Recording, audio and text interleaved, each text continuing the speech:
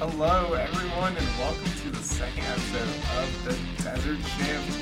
I'm Jay Spiritually here with Tyler Cass. Tyler, how you doing on this fine afternoon? I'm doing pretty good. A little nervous about something we're going to be talking about later, the Chychrun trade. We're going to be talking about that first, actually. First. We have another trade, a trade that actually went through to talk about first. Sorry, that was off my schedule. But yeah, in today's episode, we're going to be talking about Chychrun, obviously.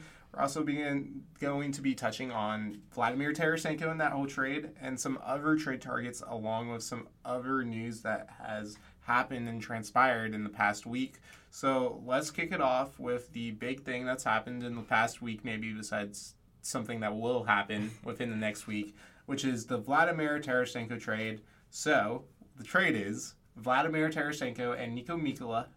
Tarasenko's contract is retained by 50% by the Blues.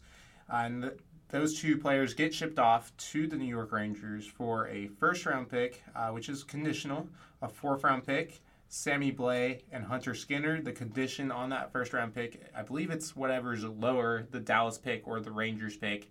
But they're guaranteed one of the first-round picks that the Rangers do have. And, yeah, that is the trade that happened. Probably, wasn't it like a couple hours or days after we recorded our first podcast? Yeah, I think it was a few days after. It's happened sometime last week. So. Yeah. It's been a while now. So, yeah. Tyler, let's hear your thoughts on it. I think it's a really good trade for the Rangers. I initially thought of that they were going to give up more for that, especially with the Blues retaining half Tarasenko's salary. Now it gives the Rangers a chance, if they want to, go out and make another trade. You know, there were rumors for Kane, but with Kane coming out and saying the whole thing about what he said about the Rangers, I don't think that's going to happen, but maybe they go after another depth piece now. So I think it's a good trade for the Rangers. Blues get a solid return back. You know, they get a first-round pick. They get Sammy Blais, who was with them before, who desperately needed a change of scenery, and an okay prospect in Skinner. So, you know, an okay return for the Blues. I thought they definitely could have gotten more. So, a good trade for the Rangers. Yeah, I think my first thoughts on this trade was the Blues could have gotten more for Tarasenko because, keep in mind, Tarasenko was an elite goal scorer at a point of time. I would say so. I would go at that pace. He was one of the most elite goal scorers like in the 2017 season. Around that time, he was on the cover of an NHL video game, for God's sakes. Like, that's not something to take lightly. I know he's hasn't had that amazing year that we've seen him in the past. He's been riddled with injuries, and obviously that was a huge reason why he wanted to leave St. Louis, is because of his injury history and rumors of him not being treated right. I think it was something with his shoulder. But again, I just think the Blues could have gotten a lot more. Talking about what the Rangers got, though. They got an amazing player. I think putting him on a line with Panarin is one of the best moves. Could be one of the best moves of the trade deadline. What do you think? Yeah, I think those two will work really well together. You know, they've been friends for a long time, going back to Panarin's days in Chicago. And I think putting Zibanejad at the center gives them, like, legit, like, who, you know, one person tries to stop Panarin, you know, then you got two other legit scoring options on there. Same thing with the other two guys. Like, there's not really one, like, weak link on that line if they keep it together for the whole season, which I think they will. You know, they worked really well together the first game where Tarasenko scored on his first shift. They worked great together a few days ago in Carolina, where Panarin had 4 goals. Yeah. So I just think that the chemistry is already there. You have 3 legit options there, 3 weapons. So there's no reason to break them up, and they're going to do some damage going into the playoffs. Yeah, Tarasenko already in 2 games has a goal, his first goal as a New York Ranger. Let's flip on to what the Blues got back. They got a first-round pick, which, I mean, in this draft is always very, very pricey. It's probably one of the biggest assets that you're going to see coming into the trade deadline, because this is a draft with a lot of good players. You get a 4th-round pick. Sammy Blais goes back to the Blues. I don't know, besides maybe a roster spot, if that makes a huge impact. I mean, he already has a goal back with the Blues. He wasn't that good as a Ranger, but there he goes again with the Blues. So now the Blues get Buchnevich and Blais, which is very funny. They also get Hunter Skinner, decent prospect, not one they're high tier. I thought for sure they were going to get Kravtsov. Yeah, I thought that they were going to have to give up one of their better prospects for Tarasenko. But then looking at it from the Rangers' perspective, is that they have concerns with Tarasenko's injury history. They don't know if they're going to re-sign him. This could just be a half a season playoff rental. You know, he could go somewhere else. So for the Rangers, I get them hesitating to want to give up one of their top prospects. So I thought the Blues definitely could have gotten more for that. You know, I like Skinner as a prospect, but I really thought that they could have gotten someone like Othman or Kravtsov. Yeah, I think this is going to be just purely a rental for the Rangers. They don't have a lot of cap space. Tarasenko is probably going to be asking for a decent amount of money. It's probably going to be one of his last contracts in the league. He is now on the older side. I believe early 30s? Yeah. Yeah, something around that. So, I mean, he's a Cup champion. He knows what it takes to win. I think it's a good pickup for the Rangers, even though it's just going to be for the rest of this season in the playoffs, and then I'm betting that he goes somewhere else. But I really thought they were going to get Kravtsov, especially with the Rangers wanting to move Kravtsov. It's been the rumors that they are shopping him. So that's interesting. And then also for the Rangers, they get Nico Mikkola, good depth defenseman. They put Lieber Hayek on waivers, and he went through. So, I mean, if they obviously really liked Mikkola, and I think that's good that they got him. And again, this honestly looks like a slam dunk for the Rangers unless that first round pick turns into something massive. What do you think? Final thoughts on it? Yeah, I mean, we're not gonna know how the whole trade shapes out until a few years, because who knows with Skinner, he could turn into a legit NHL player. Same thing with that draft pick that they whoever they take, they could turn into a really good player. So I think right now the Rangers definitely won. But you know, if the Blues could develop right, you know, Sammy Blais maybe turns his career around a little bit, becomes a solid player for them like he already was in the past. Mm-hmm. You know, Skinner turns out solid, and that first round pick turns into something. Then the Blues could have had a solid return looking at it down the road. Did Blais win the Cup with them in 2019? He did. I know he was on that team. I just didn't know if he was on the NHL squad or the AHL squad. But yeah, he won the Cup there, and he was a really solid career there, playing, you know, just third or fourth line, but he couldn't really find it with the Rangers. I think 80-something games with the Rangers, and he didn't have a single goal. I think even still looking back at that trade, the Buchnevich for Blais trade, I still think the Blues won that. Oh, yeah, definitely. Absolutely. Before I touch on what's going to be the main meat of this podcast, there is something connected to the Tarasenko trade, which is Patrick Kane. Patrick Kane, I mean, do we even need to explain what he is? He is one of the best goal scorers of the past generation, I would say, at least of our generation. He won 3 Cups with Chicago, and now Chicago, obviously, in what's going to be a very long rebuild. He's on the block, and we all expected New York to be one of the big contenders, at least one of the New York teams, either the Islanders or the Rangers. I think we all know and can safely say at this point that Buffalo will be making a massive swing for him in the offseason during free agency because hometown kid. I think Buffalo's not ready to give up that assets yet, and they know, and they've publicly said, hey, like, we're going to try to sign him in the offseason. But he was a little bit salty that Tarasenko went to the Rangers, and that doesn't free up a lot of cap space for the Rangers to do any magic here. What do you think of Patrick Kane's comments earlier this week? I actually think that they were interesting because I personally thought that with the Blues retaining 50%, that the Rangers still had a chance to go after Kane because, in my opinion, they do have the assets to get him. You know, it probably cost them one of Lafreniere and Kakko, probably Kravtsov, maybe Othman, but they had the assets to do it. So I think if they really wanted to go all in, they probably could have went out and gotten Kane, but you know, now with the comments that he made, I really don't think it's going to happen. Well, I think there's 2 other issues with that. One is Patty Kane's on a 10.5 or 11 mil contract, and even if Chicago retains 50% of it, that's still $5 million. That's still a lot. And the Rangers just acquired Tarasenko, even though he's 50% retained. the other thing is now that you have Tarasenko, that top six is where's Kane going to fit into that? You have Panarin, Zibanejad, Tarasenko. You have who am I forgetting? Kreider, Chris Kreider, Trocheck. Yep, I almost forgot Trocheck. There's one more.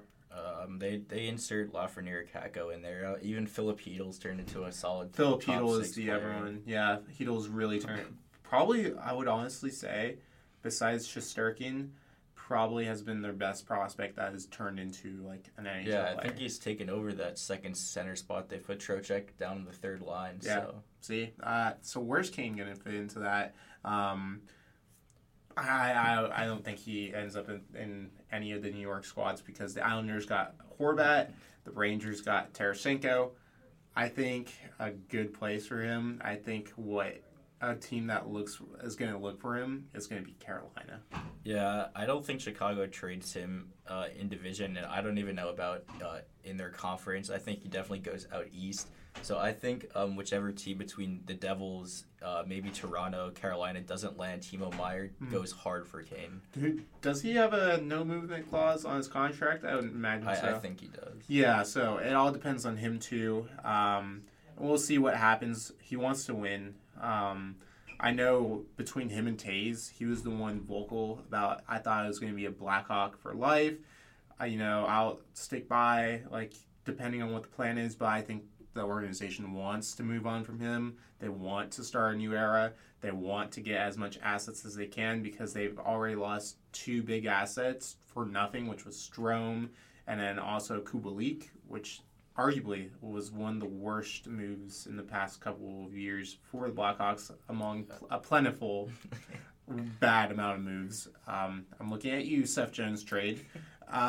So I think Kane still ends up in the Eastern Conference. I would put a bet on it that Carolina, especially after losing Max Pacioretty, they would be looking at Patrick Kane. Yeah, and I think, honestly, a Kane deal happens a lot later because he still said he hasn't made a decision on what he wants. And I think that a lot of teams are going to go hard for Kane if they can't land Timo Meier. Yeah, it's going to be a complicated trade, too, because of his huge salary. Yeah. I would not be surprised if they get a third team involved to retain money. But we'll talk a little bit more about that and Taze in a little bit because I want to get on to Jacob freaking Chychrun. I mean, we're called the Desert Shift Podcast. We got to speak about Arizona at one point in time. Jacob Chychrun. Do you want to give the full debrief of what's been going down? Yeah, so Jacob Chychrun's been rumored in trade talk for a long time now. He's been pretty vocal about wanting out of Arizona, and now the talks are really heating up. There's rumors about him going to the Kings with Brent Clark being involved. Those got shot down. Now there's a lot of talks about a contract being involved in the Jacob Chychrun trade that I believe the Kings want to move out. The Coyotes aren't sure about that. I've heard rumors about goalies being involved, a goalie swap. So, there's still a lot of moving pieces, but I think we should have a resolution in the next few days with Chychrun being scratched these last two games for the Coyotes. Yeah, you hit the nail right on its head. Chychrun, I mean, how long has it been now? 2-3 years? I think 2 years. He's been pretty vocal about wanting out. Yeah, whenever they started wearing the white kachina, because they were going to focus on him being the main core of this new regime, and then things soured. Chychrun's I want to go. I mean, that's understandable because, look, he's been with a Coyotes team that has made the playoffs once in his whole tenure. And they're rebuilding again. This is the second, third time they're rebuilding with him on the squad. So I understand. We talked plenty enough about Chychrun wanting out, but now it seems like it's finally coming to a conclusion after a whole year, probably since the last trade deadline, where shoot, this can actually happen. He's on a very team-friendly deal. He is a great defenseman that scores a lot. I think the one issue with him is his injury history. He was injured earlier this year. I think that's one thing that teams are worried about, and rightfully so. But we as you just said, LA has been attached to Chychrun for what seems like an eternity now. And now during Super Bowl Sunday, of course, things like seem like they're finally coming to an end. Brant Clark was supposedly part of the deal, and then his agent shot that down. Now we're hearing rumors that Kirill Vejmelka for the Coyotes, who I want to talk about in a second, is involved in the deal. Cal Peterson might be involved in the deal. Picks are most likely involved in the deal. Chychrun still has a year after the season on his team-friendly deal. You're a Kings fan. It's your second team. I don't like the Kings. Again, I'm here to not be biased. But I want you to kind of take it away with who the Kings might have to give away to get Chychrun. I'm gonna try my best to take a lot of personal bias out of this because I have a lot of favorite players on the Kings that I don't want to see moved. I get it. But I think that the main piece going back would be that 2023 first round pick and maybe 2024. Definitely going to be first round picks involved. Mm-hmm. But player wise, there's a few guys that I think could go the other way. The Kings have a ton of prospects, a lot of depth. One guy I definitely think is a prime target would be Alex Turcotte because he hasn't found anything in LA. He's had a few games where he's been called up, but he's had a ton of injury history. He's kind of been locked down in the bottom six when he has played. So I think he is definitely a guy that the Kings would be looking to trade just for his sake because he still has some value being a 5th overall pick, I believe. And, he definitely needs a change somewhere where he could showcase his talent. The Kings also have a lot of prospects like Pinelli, who's tearing it up for the Kitchener Rangers.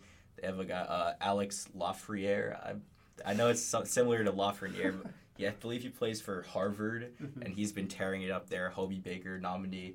So the Kings have a lot of guys who are tearing it up in other leagues who maybe the Coyotes would be interested in, who will be able to make an impact in the NHL, but not for another year or two when they're looking to actually compete. Yeah, I think two things that the Kings are looking for is the left-handed shot defenseman, which Chychrun is, and the starting goaltender, which Kirill Vejmelka is. I want to talk about Vejmelka for a second, and then I'm going to get back into what you said. Vejmelka, starting goaltender for the Coyotes, arguably one of the best goaltenders in the Western Conference, even though he's on a crappy team. I think if he was on a team like the Kings, I think his whole percentages and records and stats would just inflate because I think he's that good. And I think he's probably one of the Coyotes' best assets besides Chychrun, besides Keller, maybe besides some other ones. I mean, obviously you got the Cooley Gunthers, but I'm talking about players that are currently on the team. I think out of the whole team, I think he's one of the most valuable assets. I want your thoughts on Vejmelka before I start talking about your previous thoughts about LA. I think Vejmelka steals half the games the Coyotes Absolutely. Win. And I mean that, Vejmelka, I don't know what the Coyotes should do with him because he has a ton of value right now. Yeah. And the problem is the Coyotes don't have a ton of goaltender depth in terms of prospects. And you have a guy who I believe wants to be there. I think Vejmelka likes playing for the Coyotes. So I think that, you could get a ton back for him. But, if you're able to lock him up, I believe he has a year left after this, I think. So if you're able to lock him up long term, that kind of solves your starting goaltender issues when you want to start to compete. So, trading him, you could probably get a decent amount of value back. But, you're also risking your goaltender future because you don't have a guy right now that's like an elite goalie prospect. I think if you're Bill Armstrong, I think you keep Vejmelka. I think that's one of the key pieces you keep. I mean, you're going to get rid of Bukestad. You're going to get rid of Chychrun. You're most likely going to get rid of players like Stetcher, players like that. But in my opinion, they should keep Vejmelka. He's a younger goaltender. He's on a good contract right now. Of course, he only has a year left on his DLC. But he wants to stay in Arizona. And you don't get a lot of that nowadays. I mean, Clayton Keller, Christian Fischer, players like that, obviously. But this is a goaltender that could be a great piece to your team when you finally come out of this rebuild. So I think they should keep Vejmelka. If they do trade Vejmelka, I would advise them to get a lot back because, again, young goaltender, good contract, good stats. Those are three things that you don't find a lot currently in the NHL, in the Western Conference at least. I'm going to hop back to your quotes about the Kings. I mean, they have one of the best prospect pools still, like in the NHL, and they have a lot of their prospects in the NHL. You mentioned Alex Turcotte, the Untouchables, Brent Clark, Quinn Byfield. You also have Gabe Vilardi. You have all of these prospects and younger players that are making impacts in the NHL, and it's hard to crack that top six, even with that, because you have Anze Kopitar, you have Victor Arvidsson, you have Kevin Fiala, you have Byfield, you have all those players that I just mentioned. You have Philip Deneau. I can go on and on about their forward group. Insane. And they gave up their first-round pick this year in the Fiala trade, correct? Yeah. Yes. They 2022 first. Yes. So that is not going to be, a 2023? No, 2022. Oh, yeah. So they gave up last year's. Yeah. Sorry. Forgot that. They have 2023 and 2024. You're correct. Yeah. That is my bad. I forgot they trade Fiala before the draft. Yeah. So that 2023 pick is in play. I think another player that gets moved on the defense core is someone like a Sean Walker, someone that is currently on that left-hand defense but needs to be slotted out for Jacob Chychrun to go in. I think a reason for one of those players to be traded is because, they're still NHL caliber players, even if they're maybe arguably seventh defenseman material. And on Arizona, they would probably get a chance to play, especially with Chychrun now gone. Gosper probably leaving during trade deadline. There might be some other players like there's one other defenseman, Troy Stetcher. Troy Stetcher might be leaving. Players like this that are most likely going to leave a open slot into the Coyotes' defense, and I think LA wants to get rid of a little bit of cap too to get Chychrun back, even though he's on a good deal. And then if Vejmelka gets traded, I'd imagine Arizona asks for a goaltender back. That would be one of your favorite players, Cal Peterson. You want to talk a little bit about Cal Peterson? I've liked Cal Peterson ever since the AHL. I used to watch him when he was with the Reign. Once he got called up, he would back up quick. When those Kings had the really bad defense, guys like Paul Ledoux, just a really bad defense, and I would watch him steal games for the Kings, kind of like Vejmelka does now. And last year he struggled a little bit. His problem is he makes these ridiculous saves. If the defense breaks down, he'll be able to bail you out, but he'll let in the weakest goals. So I don't know if it's a confidence issue. They sent him down to Ontario again to try and let him regain his confidence. I still think that he has the skill and what it takes to be an NHL goalie. I just think he has to regain that confidence and find his game again, which he is doing in the AHL. So personally, I think that the Kings should keep him because I do still think that there's an NHL player there. But I get them wanting to move him because his contract is a little bit high. And, right now you don't really want to carry three goalies. But, if you call Cal up, you kind of have to. And the same thing with trading for a guy like Vejmelka. Then you're forced to carry Quick around with the team and scratch him because, it's just like a respect thing for Quick, Yeah. He's not really an NHL player anymore. But, you got to kind of keep him around before he retires. I believe he's going to retire at the end of the year. I think so, too, especially with the Kings now having both Peterson and Copley, which we'll get to in a second, under contract through next season. And possibly if they make a deal for Vejmelka, that you still have two goaltenders under contract. Respect to Quick, though, as a Sharks fan, we've battled him. He's been one of the best goaltenders in the 2010s, I think, 2012 and 2014, when it happened without him. I think he's one of the best American goaltenders of all time, period. He's definitely going in the Hockey Hall of Fame. He is definitely getting his number retired. Dustin Brown had his number retired. Shout out to Dusty. Quick's absolutely going to have his number retired. So I wonder they're probably going to keep him, but I wonder what they do with their goaltending if they do acquire Vejmelka. Because you're kind of forced to carry around three goalies, and I think they're hesitant to do that. But I mean, Quick right now, he hasn't won a game in months. It's the longest streak of his career without wins. They try and play him against the bad teams. I think they started him both games against the Flyers and they lost. They've tried to start him on back-to-backs and he just, it's sad to see, but he just doesn't really have it anymore.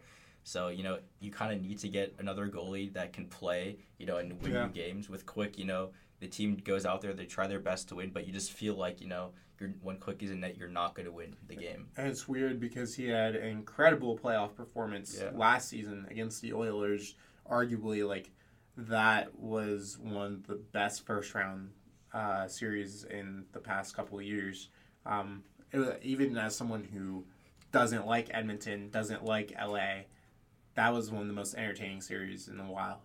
So I think Jacob Chychrun is going to the Kings. I ultimately think that is where he's going to, even though it hit a snag. I think Elliot Friedman and Jeff Merrick described it best on their 32 Thoughts podcast earlier today. They're past the, I like that person stage. I'm going to slip notes into the little locker saying I like you and stuff. I think they're at the point where one of them needs to ask the other out to prom, and then we can go through it. I think that's a great example of where we're at. I 100% think he's going to LA. What do you think? Final thoughts? I think he's going to end up a King, and I think they were kind of keep the rumors a little bit quiet this weekend with Brown's whole jersey retirement going on. I think the whole front office was busy with that. I didn't think they didn't really want to put a lot of attention on Chychrun with all the rumors going around. I think they wanted to make it about Brown, and then with the Super Bowl going on yesterday, I think that they were just trying to keep attention away from Chychrun. But now that that's all passed by, I think it's going to really start heating up, and we're going to see an announcement maybe by tonight or at least the next few days. Final thoughts: what the package is going to be? I honestly don't think Sean Walker is going to be a part of it. I think he does get traded, but I think he goes to a team like Ottawa or something else. I think if there's a defenseman included, it's going to be Sean Durzi or Jordan Spence. Forward-wise, I think Turcotte is involved, and then even Arthur Kaliev could be a part of it. And then goalie-wise, if the goalies are included, I think the Kings will have to add a little bit more to including Peterson to get Vejmelka. But I think, the two firsts, either Spence or Durzi, and then Turcotte and maybe Kaliev. I think that's what it's going to be. I think to get Chychrun, I think there's going to be one of two different scenarios, and then I'll add a third one there. One is that Chychrun's contract gets 25-50% retained by the Coyotes so they can get more value. Two, that does not happen, the no salary retained. Or three, goaltenders get included. I would say a first-round pick this year, 100% included. I think that's a shoo-in. I think Kaliev and Turcotte, one of those two, or both those two, definitely a shoo-in. I think they add maybe a bottom six contract if they don't include goaltenders. Who that is specifically, I don't know. But I think they add a contract from the bottom six because, again, you have all these youth going into the lineup that they want to get in the lineup. I know there's been issues with that, with either some of them getting injured or whatever, or they want them playing in the AHL with Ontario to get more playing time. I just think something happens with the forward group. No one exciting like those prospects we mentioned, besides those prospects we mentioned, I should say. But, again, I think someone that we're not suspecting gets ended up in there. I was thinking a guy that fits that pretty well is Carl Grundstrom, who they got from Toronto a few years ago. He's only 25, I believe. Yeah, he's young. And, you know, he's not really having, I wouldn't say a career year because he's not a huge goal scorer, but I think before he got hurt, he was on pace for like 15 goals, which is solid for you know, a fourth-line guy. Mm-hmm. So I think that, you know, he's tough. He was one of their best players in the playoffs last year. I think, you know, he's a guy that the Coyotes could target to add some grit to their bottom six and, you know, maybe a guy nobody was really expecting, but the Kings could include him in there. I'm going to say, like, that's a good prediction. I'm going to say a mid-round pick if Chychrun's salary isn't retained and there's no goaltenders. If the Coyotes decide to add Vejmelka into the deal, Cal Peterson, I would say, is 100% going back the other way. I would put in a another first-round pick, because I think Vejmelka is worth that much. So that's what I think. Yeah, if Vejmelka is involved, I definitely think the Kings have to get rid of 2 first-round picks for that. And, maybe they add in a few mid-round picks with it, so we'll see what happens. I think that addresses all of LA's issues. If they do that, if they give Vejmelka and Chychrun, I think they instantly become a Stanley Cup favorite. Yeah, and I also think there's some urgency in that front office for the Kings because, this is probably Quick's last year. You don't know how many years Kopitar has left. Doughty. Doughty you probably have for a long time, but Kopitar, he still has a few years left on his contract. He's getting up there in age, but, his production might drop off a little bit. He's still having a really elite year, but, you don't really know what's going to happen there. So you could see a drop-off just like what happened with Quick. So I do think similar with the Bruins that the Kings kind of feel like their next few years are kind of like the last hurrah with that core Quick, Doughty, Kopitar to really go in and win the Cup. Kopitar is 35, Doughty is 33. So I think you still have a couple more years of Kopitar, at least 3 or 4. I think he's that good of a player, even at his current age. He's doing amazing. I think he should win a Selke like sooner or later. And then Doughty, he's on that big deal for a little bit longer. So I agree with you. I don't think this is the season that they're gonna say, okay, this is our final season to win with the remaining core from the 2012-2014 team. I think when Kopitar and Doughty get in their really late 30s, I think they're like, okay. But I think even if they don't make this deal, I think the Kings are going to be competitive for a very, very long time. Yeah, and this Chychrun move is also a long-term move. Yes. So, when you get to the stages where you don't know if Kopitar and Doughty can do it anymore, you're going to still most likely have Chychrun. But then you're also going to have the guys like Byfield, if they keep like Kupari, Kali, and Velarde, they're all going to be in their primes for that. So, this move will help them compete. I think they could definitely win a few rounds this year. Yeah. In 2 or 3 years, they'll have Chychrun in his prime with all these prospects that they have also entering their primes. Absolutely. I think if they land Chychrun and Vejmelka, I think that will be a king's ransom. Okay, anyway, off that bad joke. Staying on topic with the LA Kings, Phoenix Copley extension. 1 year, $1.5 million to the Alaska native. Tyler, again, you're a Kings fan. Well, let's hear your thoughts first. It's just a really good depth signing for the Kings, because we don't really know what's going to happen with that. I'm going to wait to see after the trade to see what happens with their goaltender situation. But you have a guy who gets you wins. His save percentage isn't great. I think it's like 900, a little above that. But he's already doubled Quick's win total for the season. I think he has like 16 or 17 in only 20-something games. Yeah. So, he's just the guy that gets you wins, and only for $1.5 million. I think that's really solid for a backup goalie. So at first glance, as goals against average and save percentage, he has a goals against average of 2.77 this season and a save percentage of .901. He has a record, though, of 16-3-1. From someone that has watched the Kings constantly, because my team is in their division, Copley saved their season, arguably. Yeah, the Kings have the talent that where you really only need to give up like 3 or 4 goals a game, and the Kings will outscore the other team. The problem with Quick was he was giving up 6 or 7 goals, and it was constantly like a chase. Yeah. It would just be back and forth. It would be a chase. But now, if the Kings get even 3 goals, they just feel confident that they can get a win, even with Copley and his stats not being that great. Yeah, and it's crazy to think because Copley only started 1 game in the NHL last year with Washington, and now he's started 21. He's going to pass his totals of 24. His career totals of 24 in the 2018-19 season with Washington. I think this is a good extension. It's good value. It's only $1.5 million. It's only for 1 year. So I'm assuming they have a really good goaltender in their starting position, whether that be Peterson or not, whether that be Vejmelka or not, by that year's end. Also, Alaska native. I love that. Yeah, did you see his new helmet? Yeah. He put Alaska on there with the star on Anchorage. I believe he's from there. Yeah, he's from North Pole, Alaska. Yeah. That's great. Yeah, shout out all the Alaska players in the league, which is not very many, but even on the ASU women's hockey team, there's 3 or 4 of them that are from Alaska. Yeah, so Alaska quickly becoming a hotbed for hockey. I mean, and then shout out the ECHL Alaska Aces that used to play there. They had a really cool polar bear logo.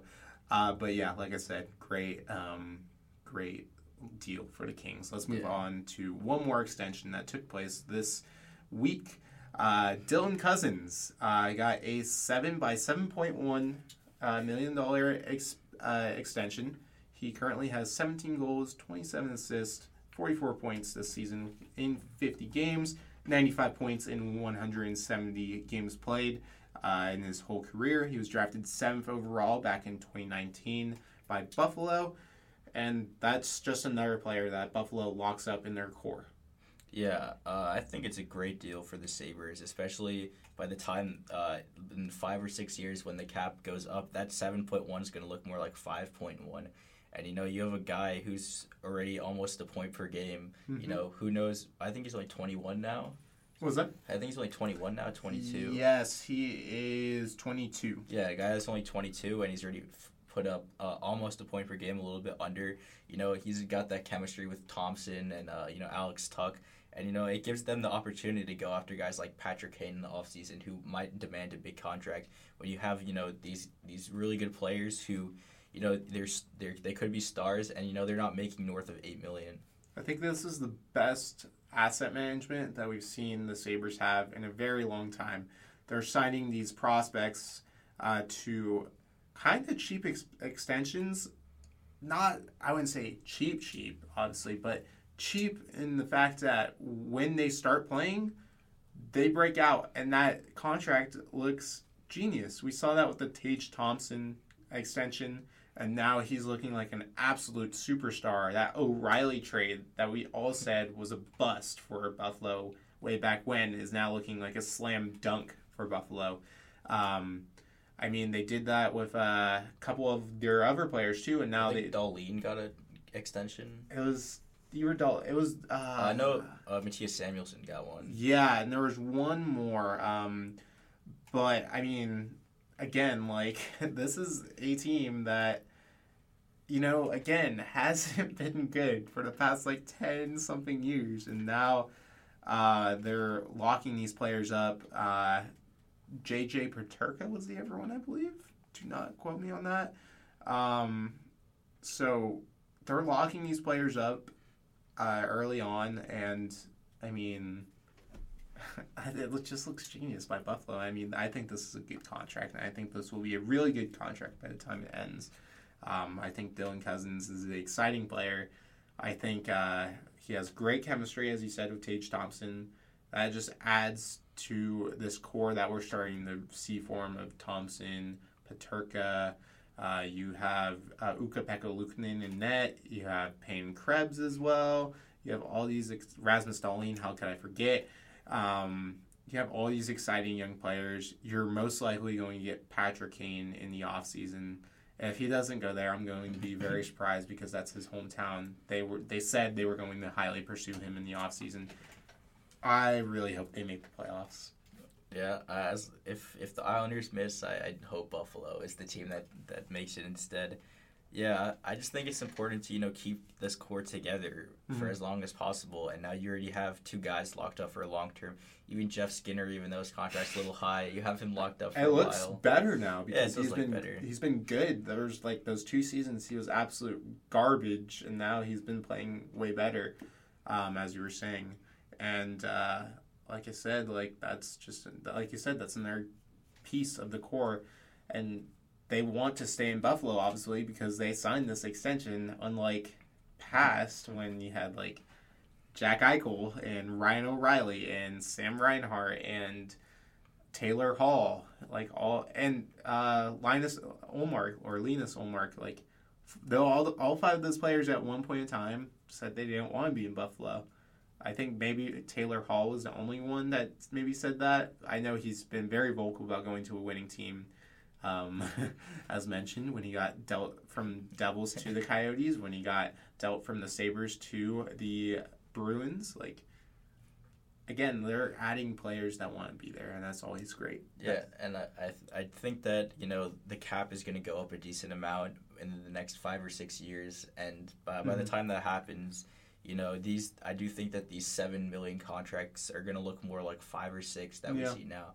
So it's going to look even better in a few years. Absolutely. Let's move on to some trade deadline stuff. I want to talk about a big rumor before I start listing out some players, and I'm going to ask you their thoughts.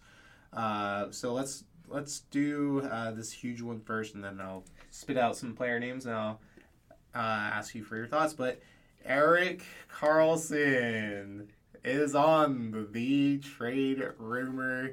Man, oh man, did I think a year ago this would ever happen? Absolutely not, but the man has been absolutely lethal this season on his $11.5 million contract for 4 more years. He currently is leading the league for defenseman in offensive scoring with 73 points, 55 assists, 18 goals in the 54 games played. I think he breaks the record that has stood since Mike Bossy, I believe, or was it Mike Bossy, or I don't know. Bossy was a forward. Yeah, see, I'm tripping. It was Brian Potvin or Potvin was a defenseman. Yeah, it was Potvin. Or it was someone. It was someone on the Islanders team. Yeah, Denny Potvin was the defenseman. It was very good. Someone on the Islanders team that was the last defenseman to have 100 points. And now Erik Karlsson is looking like he is going to catch up and finally break that long drought. We thought EOC was going to do it last year. He did not. Come on. Erik Karlsson has now been a Norris Trophy. He's probably the favorite now. I think he gets it. But, Tyler, before I hop into my thoughts, because I am the Sharks fan here, I do have thoughts. The whole thing is that Erik Karlsson has been rumored to go to Edmonton. Edmonton is highly pursuing him. Your thoughts? I do think the Sharks should move him now just because his contract is so high that this is probably the only time that you're going to be able to move him and actually get a very good return for him. Because, the stats that he's putting up right now, I think that he'll still be a good player the next few years, but are we going to see him put up 100 points for the next 2 to 3 years? Probably not. But I think this is the time where you have to move him to get rid of that 11.5, even if you have to retain a little, and still get a really good return for him. So I apologize. This is actually Brian Leetch was the last defenseman that hit 100 points in a season. That was back in 1991-92. I got the area right with New York, just wrong New York team, but Brian Leetch was the last one to do it. Erik Karlsson about to break that for the first time in 20-plus years. Oh, Erik Karlsson. Man, let me take you back to 2018-19, Tyler, and fans. The year was 2018.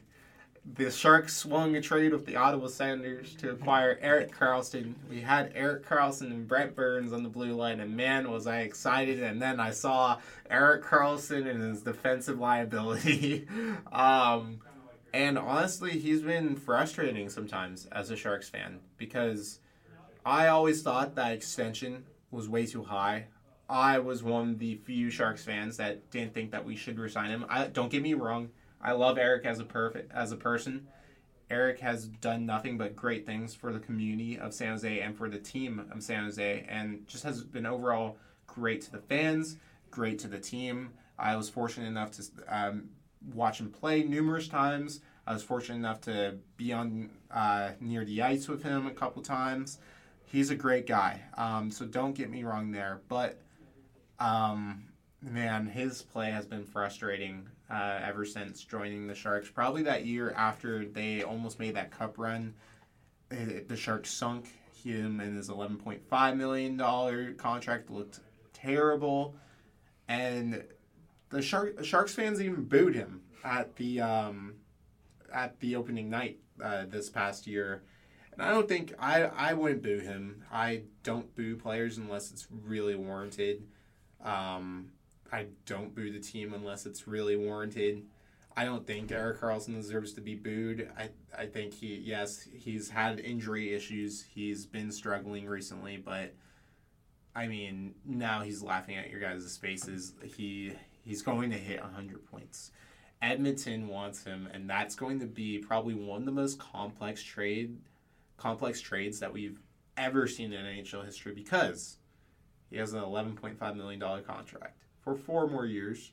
There is no way in hell the Sharks are going to retain 50% of that for 4 more years because they are already eating at the Martin Jones buyout. I believe they retained some of the Brent Burns deal as well. So you're not going to retain more money on a team that needs to lose money quickly. I think the only way that this deal gets done is if a third team comes in. And if that third team comes in, what are you going to give up? Because they're going to be eating at least 2.5 mil for the next 4 years as well. So you're going to need to pay San Jose a king's ransom, the third team a king's ransom, because, again, this is the highest value I think Erik Karlsson has been in his whole career, even in Ottawa, simply because this is his best points per season that we've seen him in his whole career, which is crazy to say because I would say in Ottawa, he was one of the best defensemen in the league at that time, especially in that 2017 run. And it's going to be interesting. I would say it doesn't get done if I was a betting man. I think they will try because, again, I don't think Ken Holland wants to waste any more of Connor McDavid and Leon Draisaitl's prime careers, especially with McDavid and Draisaitl entering the second half of their contract. And who knows what's going to happen if McDavid doesn't win anything by the time his contract ends. And I'm not saying that he's going to leave. I'm saying it's a possibility, maybe not a big one, but it could be a possibility. But I think if Erik Karlsson gets dealt, I think it's more of an off-season thing. Because I think from now until the puck drop in the beginning of next season, that is the prime time to trade Erik Karlsson. Yeah, I definitely think it's an off-season thing. But I'm very curious to see if the Kings do get Chychrun, how desperate the Oilers get. Because, the Kings getting Chychrun, I believe, makes them the favorite in the Pacific. And I think that if that happens, then the Oilers are going to be desperate because they're honestly right now, they're probably the 4th best team in the Pacific. I don't see them winning even the first-round series with the team that they have right now. I agree. So if the Kings land Chychrun, I could see them getting desperate and giving up a lot to get Karlsson by the deadline to try and push them over the top. Because putting Karlsson on that team, they're going to score 7 or 8 goals. Their power play will be elite. But, their defense right now is pretty bad. Nurse, Barry, Ceci are all not great defensively. And putting Karlsson there... Barry's been pretty good this year, though. Yeah, Yeah, they value him highly now because apparently he's been a really big locker room presence. So what I've heard from rumors and Elliot Friedman and all these insiders is that they don't want to give up Barry unless it's a good deal. Yeah, but I still think that they don't have a great defensive team. Yeah. So, I think that they will give up a ton of goals, but, getting Karlsson, you'll obviously score a ton of goals with McDavid. Oh, yeah. But I think that they're getting to the point where they're getting desperate. They know they have to win the next few years, to keep McDavid happy. Because if they don't win, if they don't even get to the finals with McDavid, I see that as a huge failure. You have 2 of the best players in the league, and you can't even... The farthest they've made it is the 3rd round, but they got swept, right? Yeah, they got swept by the Avs. That was the highest they ever made it. So I think that they're going to start getting desperate to try and win with the core that they have now, and they don't want to risk losing McDavid and Draisaitl. Yeah, so with McDavid and Draisaitl, they've only won 2 playoff series, not including the play-in round that they had in the... wait, no, they didn't even win that round, did they? No, they lost... I believe. I don't really. They lost to one. It was to Chicago, wasn't it? I think so. Yeah, because Chicago went into the first round that year and got destroyed by Vegas in 5. Yeah. So they've only won 2 rounds since having McDavid and Draisaitl. I thought they won one in 2017. So they won one in 2017. Okay, sorry, they won 3. I'm not saying it correctly. Sorry about that. So they won one in 2017 when they took out the Sharks. I remember that. So 2017. 2022, they won against beat the Kings and they the beat Flames. the Kings. They beat the Flames. Then they got Lost, but to the Avs. They've won nothing else. Yep. They've gotten swept by the Jets. They've gotten eliminated by, we said, embarrassed by the Blackhawks, I would say. I'm going to use that term because that is embarrassing when you lose the Chicago Blackhawks when they were rebuilding. Yeah, Jesus Christ. And right now, they're not even playoff locks. Like, I think Yeah. they'll make it, but you have the best player in the league and arguably the second or third best, and you're not even a lock to make the playoffs. They just got Evander Kane back, so I think that will boost them. But like we said in the last episode, like we're taking them to get into the wild card, not even the top 3 in the Pacific, because again, I think I would argue even with Erik Karlsson that they're probably not a top 3 team in the Pacific if LA gets Chychrun, if Vegas gets someone big, because they will, because of the Mark Stone injury. I think even still Seattle's better than them. So it's interesting. I think they're a lot better than last year with their depth. Yeah. But at the same time, just those top 3 teams in the Pacific got better. And that sucks for them. And I also think with Edmonton, I don't think they don't really have a ton of prospects to give up. No, they don't. So, if they want to make a trade for Karlsson, I think they're going to have to give up a lot of first-round picks because really they don't have a ton of good prospects, and even young guys in their lineup right now. Puljujarvi has been pretty bad, and it's been known that he's going to be gone. And it's really just like Yamamoto, and they don't really have a ton. Dylan Holloway as well. Holloway. So besides that, I don't think they have a ton to give up. So if they want to make a trade for Karlsson, I think they're going to have to give up 2 or 3 of their first round picks in the future. I think Philip Broberg is another one on their defense. It's a decent but prospect. In my opinion, there's not really like one guy that you could just shoe in and be like, this is like an elite prospect. We want him. I think Holloway at best is one of those players. But again, we'll see. I think I'll leave it at this though.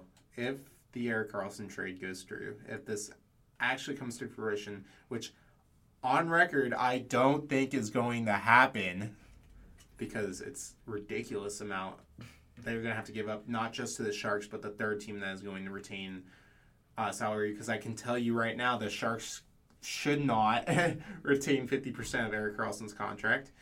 I think this looks like an NBA trade of it, just a ton of first, maybe Dylan Holloway, maybe Jesse Puljujarvi if he doesn't get traded at that point, and just stuff like that. Yeah, that's why I think it's more of an off-season thing. Teams will have a ton of time to figure and talk things out. So that's I think it happens in the off-season. I think they targeted another defenseman that we'll talk about in a second. But I'm going to give you some names right now, Tyler, and I want you to list your thoughts on them and who you think is going to be the best team to get that. The best team that they could go to that is probably interested in them. Are you ready? Yep. All right. The first one is Jacob Vrana. Whole backstory on this one, because I'm going to give backstory about at least Vrana. Whole backstory is that Vrana went to the Players Substance Abuse Program, came back, played 2 games with Detroit, maybe 2 games with Detroit after he came back. But in any case, he got shipped down to the AHL, Grand Rapids, finally found his game. Sounds like he's getting shipped, though. Detroit Insider said that he probably played his last game with the Red Wings, although Vrana did come out and say, I love wearing the wing, I'm proud to wear the wing, but it sounds like his time with Detroit is probably nearing its end. What do you think? I think Vrana is a good player, and I see a lot of bottom feeder teams taking a flyer on him because I think Detroit will have to give up a draft pick with him because he has a pretty high contract for the next 2 years. Mm-hmm. So I definitely see a team like Arizona taking a chance on him.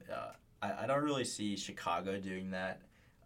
There's teams that I could see buying in on a player, like taking a chance at the deadline, like the Ducks and the Coyotes. But, I don't see him going to a contender with that contract. I think you put the team there that I think he would go to, which is the Coyotes, because, again, unless you're retaining that salary, I think you're sending him to a rebuilding team.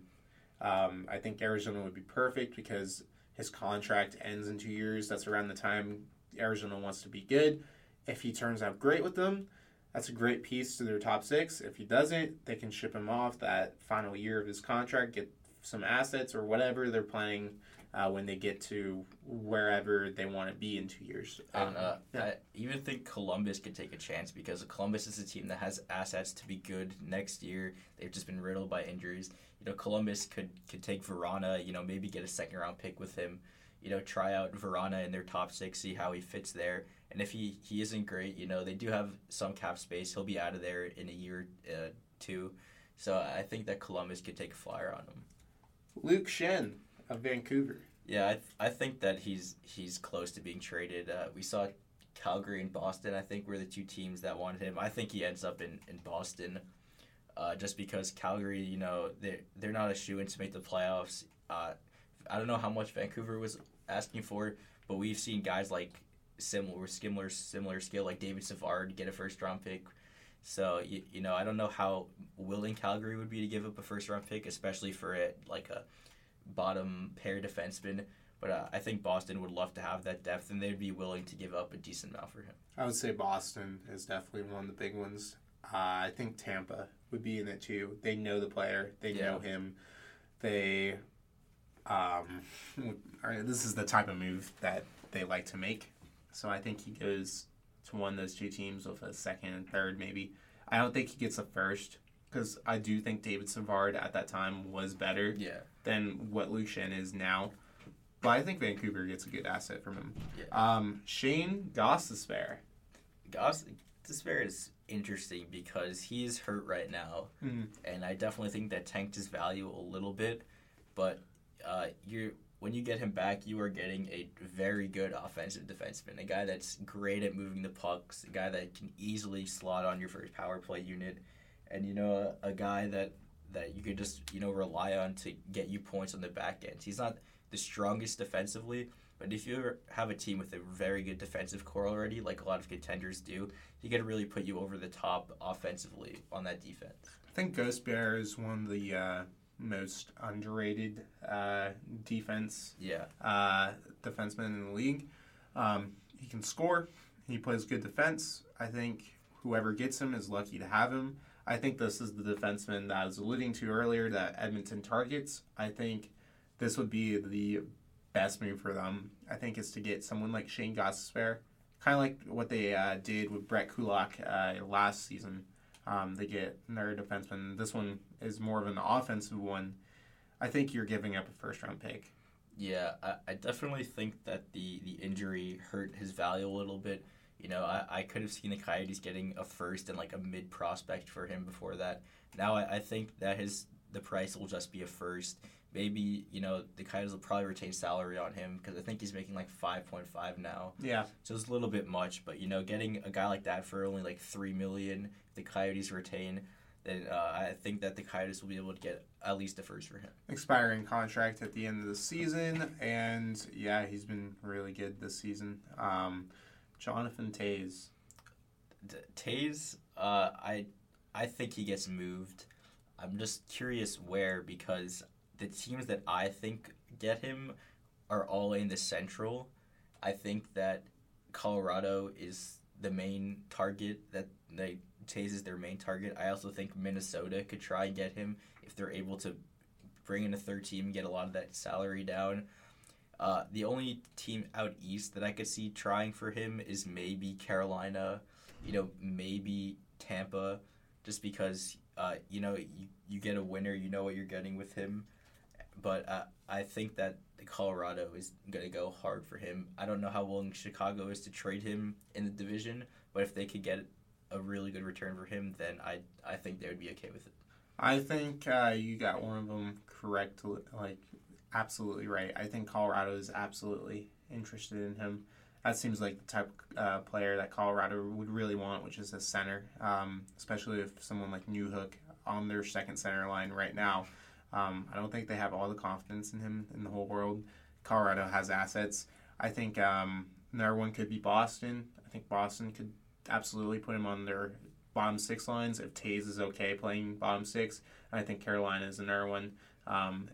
he's okay playing bottom six options. I think unlike a lot of these players that we listed, I think his value isn't going to be as inflated. I think you get a second and third for him because, again, I don't think he's all that anymore. I think it's what Chicago is asking. It has literally came out that Chicago is asking for a second round pick for Taves. So I think if Chicago retains 50% and you only give up a second for him, I think that's great for whoever's receiving him. Yeah, the reason I threw out Tampa's name there is because it seems like the type of player. They also have a good relationship with Chicago. We've seen them made a ton of trades in the past. Tyler Johnson there, and then the Hagel trade last year. We've seen them make a bunch of trades, Tampa and Chicago.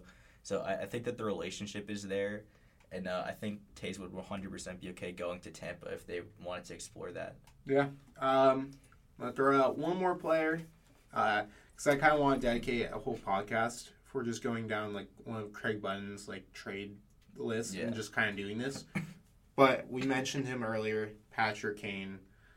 I think besides Timo Meier, which, again, I want to talk a lot about Timo Meier and all these other big pieces, barring a move within a month from now. Probably next podcast we'll do that. But we're still about 2 weeks away from the deadline, so I think the next week or two, things will start heating up a lot more. Exactly. So barring any trades, we'll go down that list. But Patrick Kane. Like I said before, I really think it all depends on what happens with Meier, because I think the Devils are going to go hard for Meier. Same with Carolina, and those are really the two teams I see going hard after Kane. Also, I think whichever one doesn't land Meier goes hard after Kane and ends up getting him. I think Carolina is the biggest name here. I think Carolina, especially like I said with the Pacioretty injury, really goes hard. Colorado could be another sneaky one. Again, like this is the type of player that they've been rumored around. Again, I would not be surprised if they try to swing a trade for both Kane and Taves. I am going to throw Dallas's name into this too. Yeah. They seem like the type of team that if Kane hops on that top six, you have Pavelski, Hintz, Robertson, Sagan, Kane, and forgetting one. I always do this. I always forget like one big player in there. I know Ben's in there, but I wouldn't count him in the top six anymore. There's another one in there, though. Yeah, that's an elite top six. I think a team that isn't really being talked about a lot is Toronto. Oh, God. I think that they're also kind of in the same boat as Edmonton, as they need to start winning playoff rounds, because I don't know how confident I am in Matthews staying long term. I think he wants to come out to the West Coast, come home. Not even a bias. I think that is a real chance of that happening. I agree. You know, Tavares is on a big contract. Nylander's going to want another big contract. You know, Marner is on a big contract. Like, I think that they're going to start getting to the point where, you know, these contracts are going to start building up. They're not going to be able to pay a lot of the guys that are coming up and starting to break out. Maybe Nick Robertson breaks out. So I think he gets dealt before then. Really, I think that they need to bring in somebody and start winning playoff rounds, and I think that they have some assets where they can go and get Kane, and I think he brings them over the top. Well, did you hear what Tavares said today? Yeah, he wants the parade in Toronto. Jesus Christ.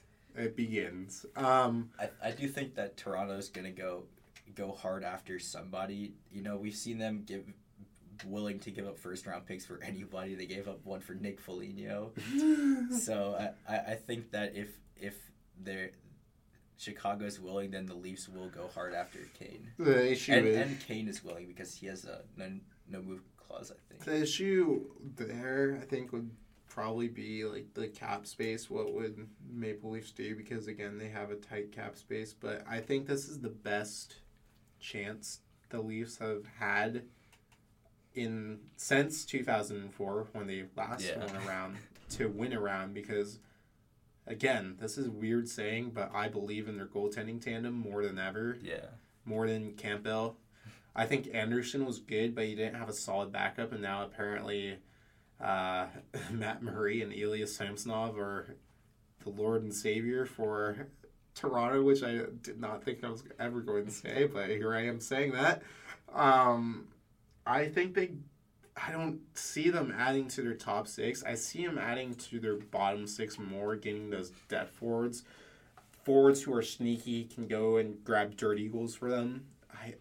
I just don't see him pushing after Patrick Kane. I wouldn't be surprised if you're right. I just don't think Toronto can have that much salary, eat $5 million, and also like you have your top six of Matthews, Nylander, Taves, Marner, Bunting, where are you gonna put him in there? Yeah, I mean, Toronto's probably like the place I'm least confident about. But I'm just saying that if they have the opportunity, I think that they go after him. Oh, yeah. I'm not very confident on them landing him, but they need to get somebody because they need to win a playoff round. Boston could be an interesting place, too. Yeah, I just think Boston kind of feels like they have their top six kind of set. Yeah. I see them going for more depth because that hasn't been too reliable. Yeah.